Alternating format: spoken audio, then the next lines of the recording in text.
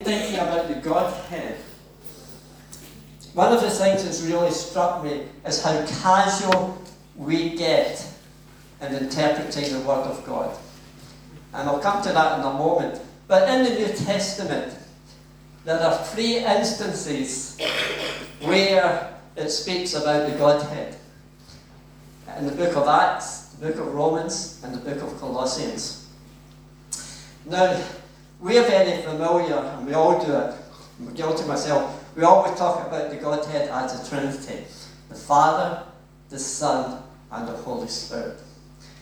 And of course, the Godhead is seen and it's been manifested, especially at the time when Jesus is getting baptized in the River Jordan, because the Father speaks from heaven, and the Holy Spirit, like a dove, comes down and descends upon the Lord. But the Bible, talking about the Godhead, says God is a mystery. The Father is a mystery and Christ is a mystery. And so there are things there which we do not comprehend, although the book of Romans says we can understand things by what we see. And so as I was thinking about this and looking at this, the Godhead, the importance of the definition that the Bible gives to the Father, to the Son, and to the Holy Spirit. And see, there is a uniqueness about the Godhead. Because in the Godhead, the Bible tells us that Jesus Christ was the Word. And they said, and the Word became flesh and dwelt amongst us, and we beheld his glory, the only begotten of the Father. And so there is this ability of the Godhead to separate into their manifestations of their individual characters, but yet come together in unity and in one. And this is something which is, we don't necessarily grasp everything, because the Bible says that God's a spirit. We are flesh, but God's a spirit. But in our lives, we are made up of a body and a soul and a spirit. And when we have these encounters with God and we're serving the Lord, it's because our spirit has become alive and brought into alignment so that our spirit communes with God's Spirit. In the book of Ephesians 4:6 it says, one God and Father of all, who is above all and through all and in you all. And so we have the Godhead. And I was thinking about this, and as I was thinking about it, I remembered something that happened many, many years ago. And I want to use this as an illustration today. Many, many years ago, I don't know, 30, maybe 40 years ago, I was in the Glasgow Cathedral. And we were getting a tour in Glasgow Cathedral. And when we were getting this tour, the guide took us to this Bible. He said, it is one of the Bibles from the Reformation. He says, it's the authorized version. He said, but I don't understand it nowadays because they don't call it that. And because we have this habit of trying to group things together. So when we come to Bibles, you would have the KJV, the NIV, ESV, and so you group them all together. And so basically, the theologians or the publishers are basically saying, you can take any one because they're all similar. And so, when it comes to the Godhead, when you look at what happens in the Scriptures, the Bible says Jesus is the vine, but Satan is the vine of the earth. So you always get the distinction between Jesus and what Satan tries to imitate. But when you take the Godhead and you call the Godhead a Trinity, then you're coming down to a different level. You're coming down to a level because one day the Bible tells us that Satan's going to appear, and he's going to appear as a Trinity. The false prophet, the beast, the Antichrist. And so when you break it down, you're basically saying, it's similar, it's the same, there's not much difference. And of course what that's going to do is going to capture multitudes of people and lead them into an undone eternity. Because when you come to the Godhead, it is not compared to what Satan's going to bring. Because the Godhead is eternal. from everlasting to everlasting. The Godhead is the one who brought all things into being. The Godhead is the one who gives us the breath of life, creation. Everything comes from the Godhead. But when we come to Satan, he is a creature. And he has his set field in the lake of fire and brimstone. And so, when we bring these things down to a comparison, we actually do a disfavour to other people. Because the Godhead is high and lifted up. And there's something you should know about the Godhead.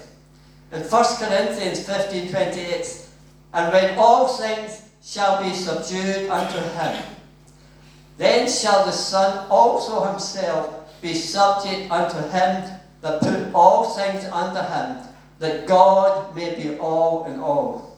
So what the scripture is saying here is, when God puts down all rebellion, when God puts down all the wickedness, when God eventually carries out his sentence against Satan and casts him into the lake of brimstone and fire, when all of these things are done, when God creates a new heaven and new earth, then Christ will go back into the Godhead, and the Godhead will be all in all. And see, that Godhead is the one who reveals himself through Jesus.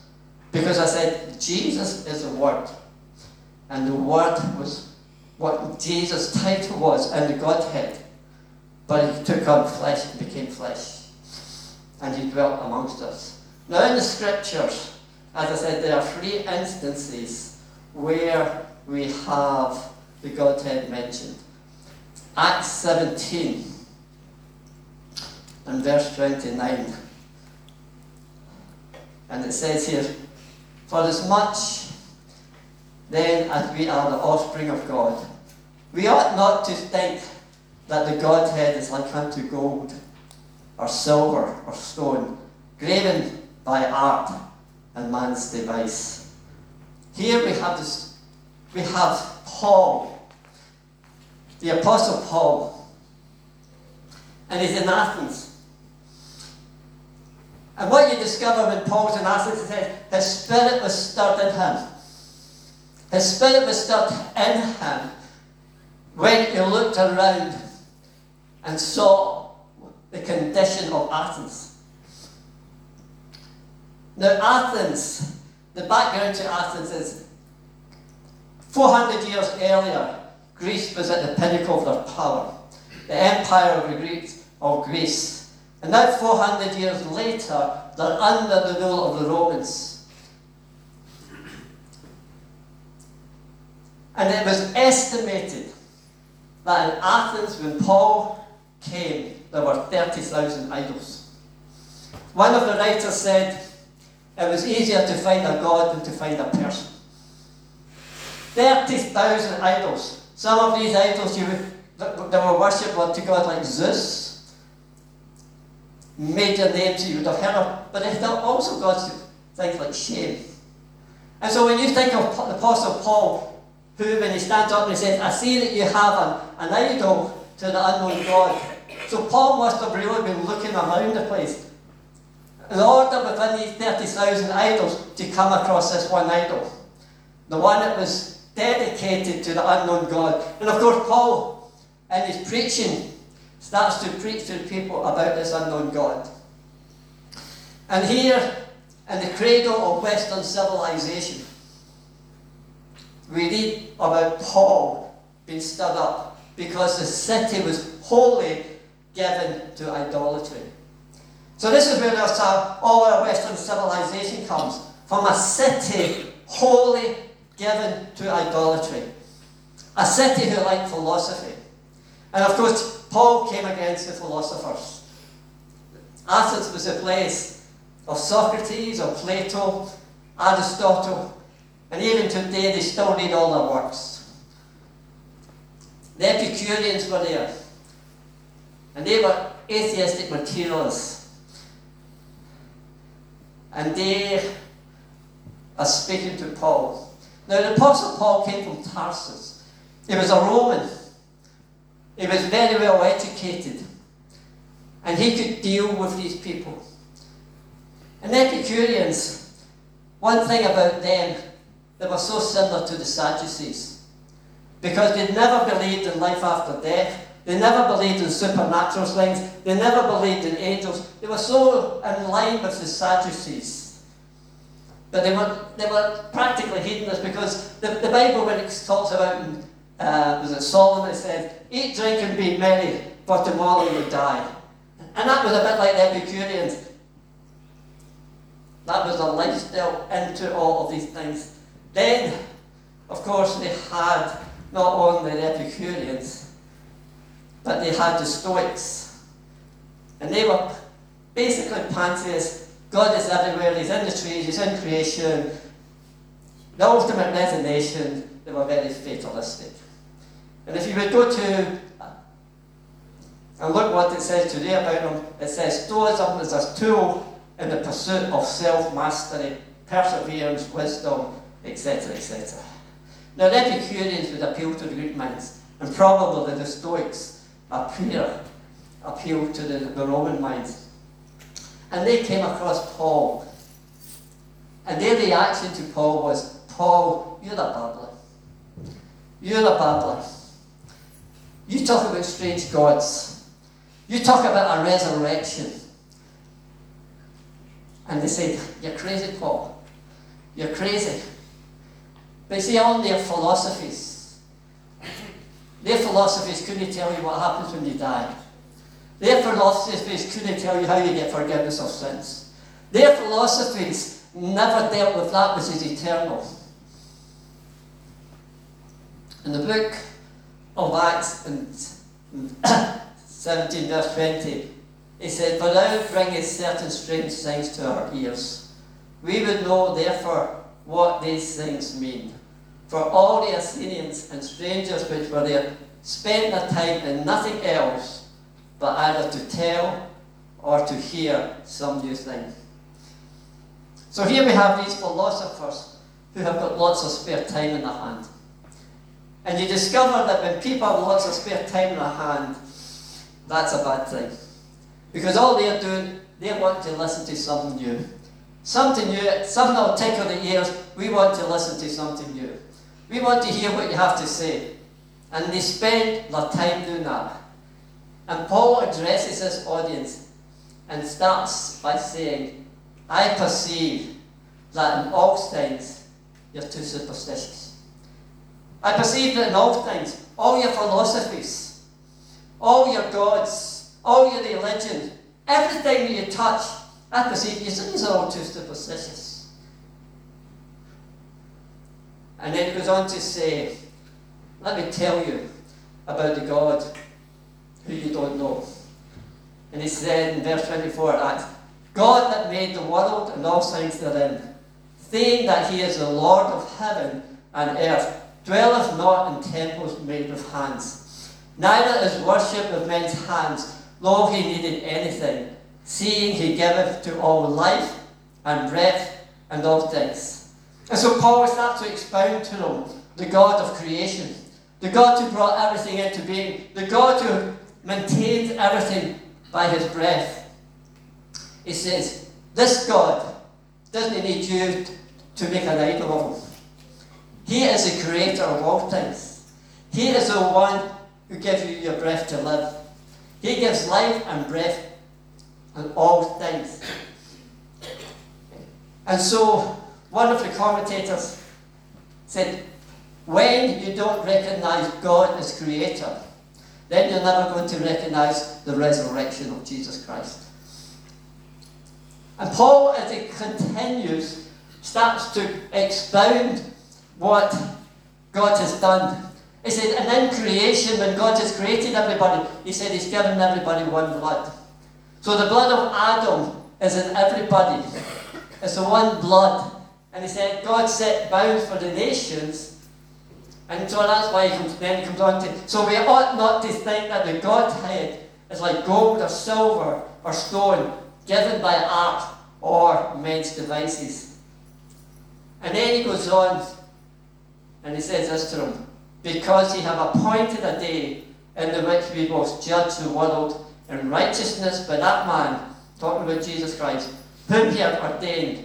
Wherefore he had given him assurance unto all men, and that he had raised him from the dead. And as soon as Paul comes to creation and to God and the resurrection of the dead and judgment, he said, we don't want to hear any more, Paul. We'll listen to you some other time. Because people don't want to hear about what lies before them. But the Bible makes it plain that Jesus, when he became flesh and dwelt amongst us, when he was born by the Virgin Mary, he carries the DNA of God and not the DNA of Adam. He carried the blood of God and not the blood of Adam. And that's why the Bible said when Jesus, he talks about Jesus, he was the image of the living God, because the life of God was in him. And so when Jesus is going to Calvary, before he goes to Calvary, he's in the Garden of Gethsemane. And in the Garden of Gethsemane, there is revelation of the sin that's going to be borne on the cross. And that's why the Bible says when Jesus died, it didn't say it was a death. It's actually plural when it says it's death that he dies, because of all of sin and wickedness and iniquity of all of mankind gets laid upon him. And so in the garden he sweats great drops of blood because God unveils what he's going to go through. And then he says, will you still go? And so Jesus going to Calvary takes sin upon him. But the Bible tells us death could not hold him. And then the third day he rose from the dead. And so Paul saying to these people, this God I'm telling you about, you're going to stand before him. You're going to stand before him and he's going to judge you. There is a judgment to come and you will stand before this living God. And so that was the story, and that was a message preached by Paul to those people at Athens. And then we get the scripture from Romans. And Paul, just before we come on, that scripture states, the gospel of Christ is the power of God unto salvation. Then he goes on to say, because that which may be known of God is manifest in them, for God hath showed it unto them. So Paul, when he writes to Romans, he tells them that Christ is the power of God to salvation. And that which can be known about God has already been revealed to you. For the invisible signs of him from the creation of the world are clearly seen, being understood by the things that are made, even his eternal power and Godhead, so they are without excuse. So the Bible tells us everybody is without excuse, because the Godhead has been revealed. And it's been revealed in many different ways. We are created, Adam was created in the likeness of God, with a body, with a spirit and a soul. In the book of Malachi, it talks about the Son of Righteousness, and it's spelled S-U-N, the Son of Righteousness. And what do you get from the Son? You get light from the Son.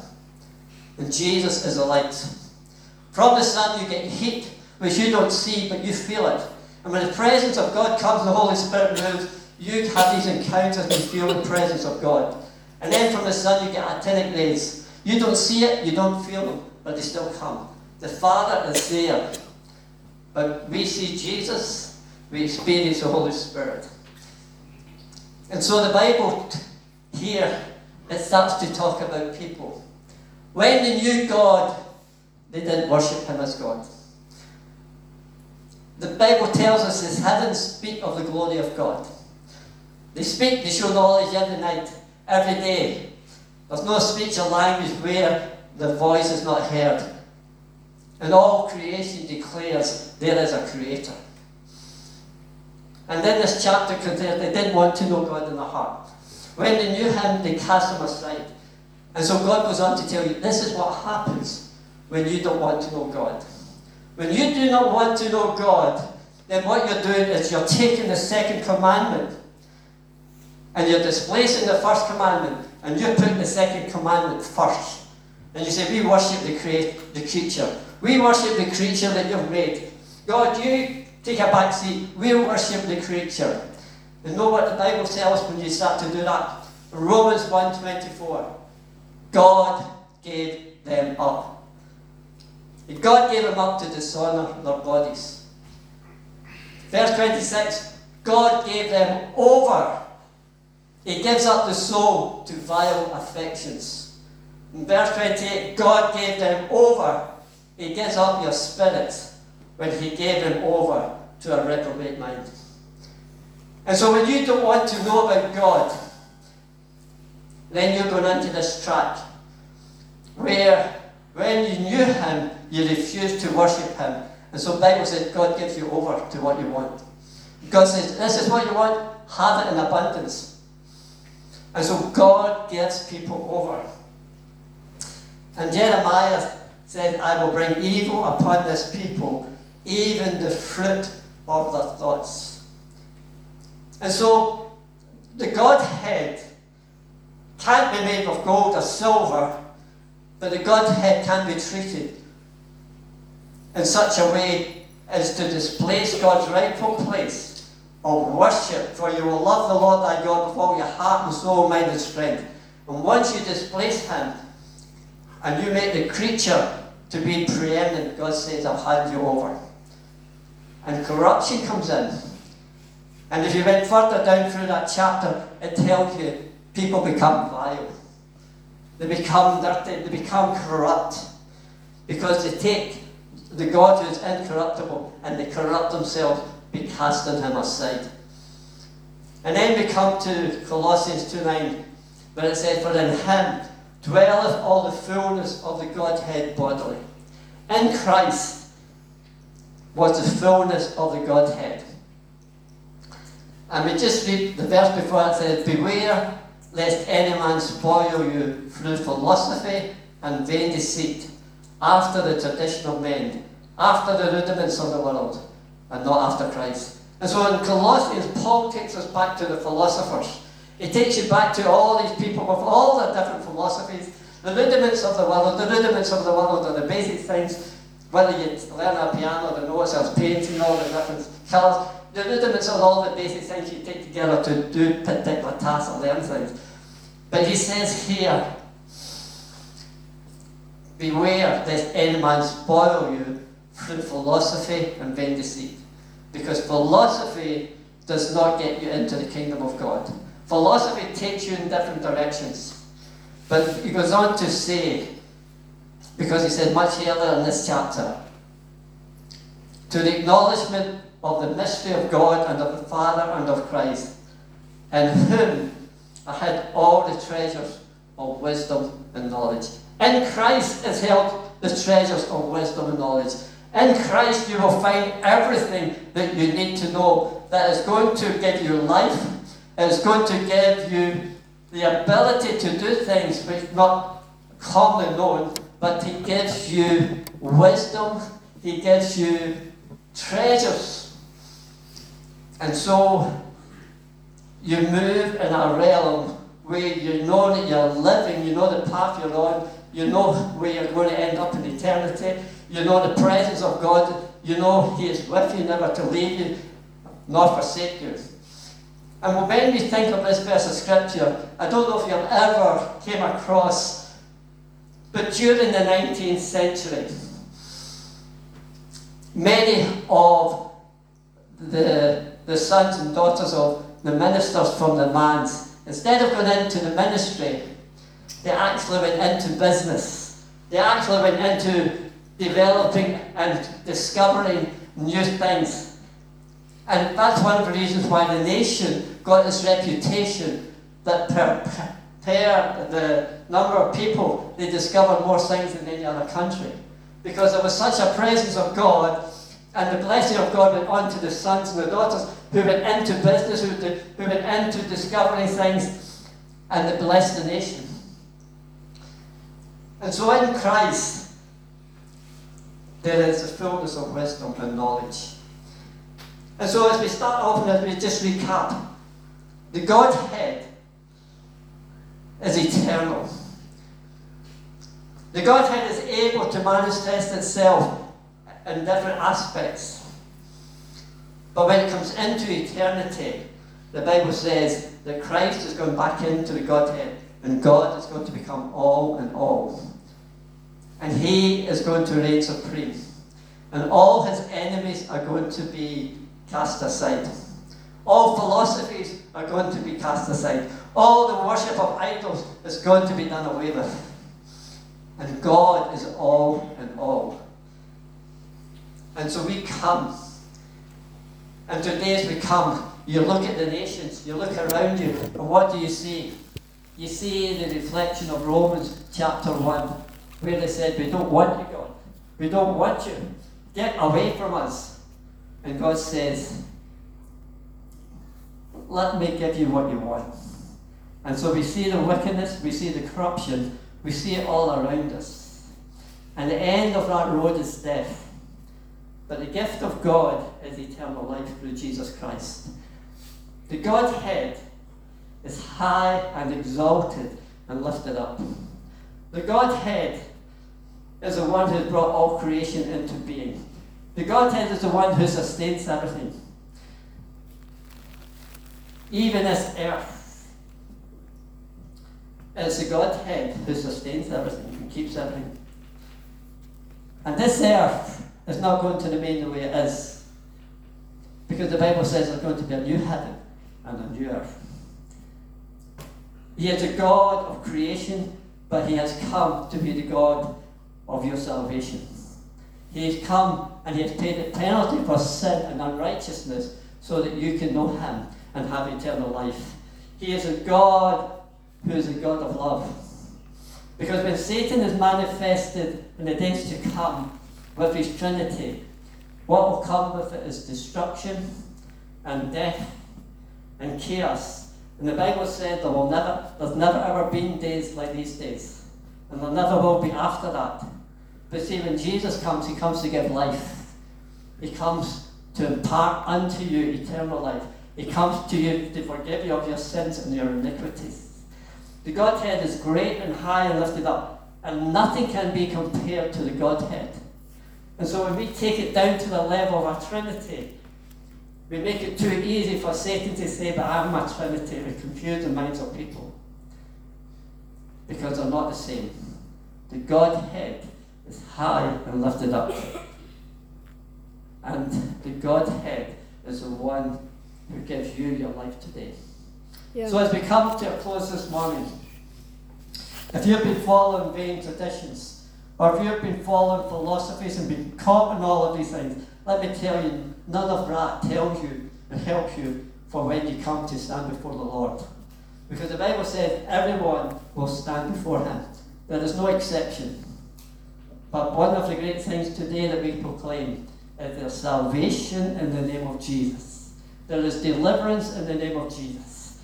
And God has come that you might have eternal life. He has come that you might have sins forgiven. He has come that you might be born again by his Spirit. Because he loves you. And so this morning, just as we come to a close, if you don't know the Lord Jesus Christ, if you don't know the Saviour of the world, if you've never experienced being born again, having sins forgiven, today is the day to respond to Jesus. Because he says, come, come, come, come. Because he is the one who wants to give you life more abundantly, wants to reveal himself to you, wants you to have God encounters, wants you to experience his presence, wants you to know that he loves you. And so let's just bow our head. Father, in the name of Jesus, we lift our eyes to the Godhead this morning. For there is nothing and no one to compare with the Godhead. There is no God, there is no idol, there is no philosophy, there is nothing of man that can be compared to him. And Father, as we come this morning, we give the appeal that there is salvation in Jesus' name, and there is forgiveness of sins. And if you don't know the Lord Jesus Christ this morning, just going to ask you to put up your hand to respond to the gospel, because God offers eternal life. He offers a new life. He offers you to be in his presence and to know him. For Jesus is the power of God to salvation. And the Holy Spirit will come and indwell you when we respond to the gospel. When we respond to Jesus, the Bible says, the Holy Spirit comes in and we are born by the Spirit of God. Our spirit becomes alive because God's Spirit fills us so that we might have a relationship with our God.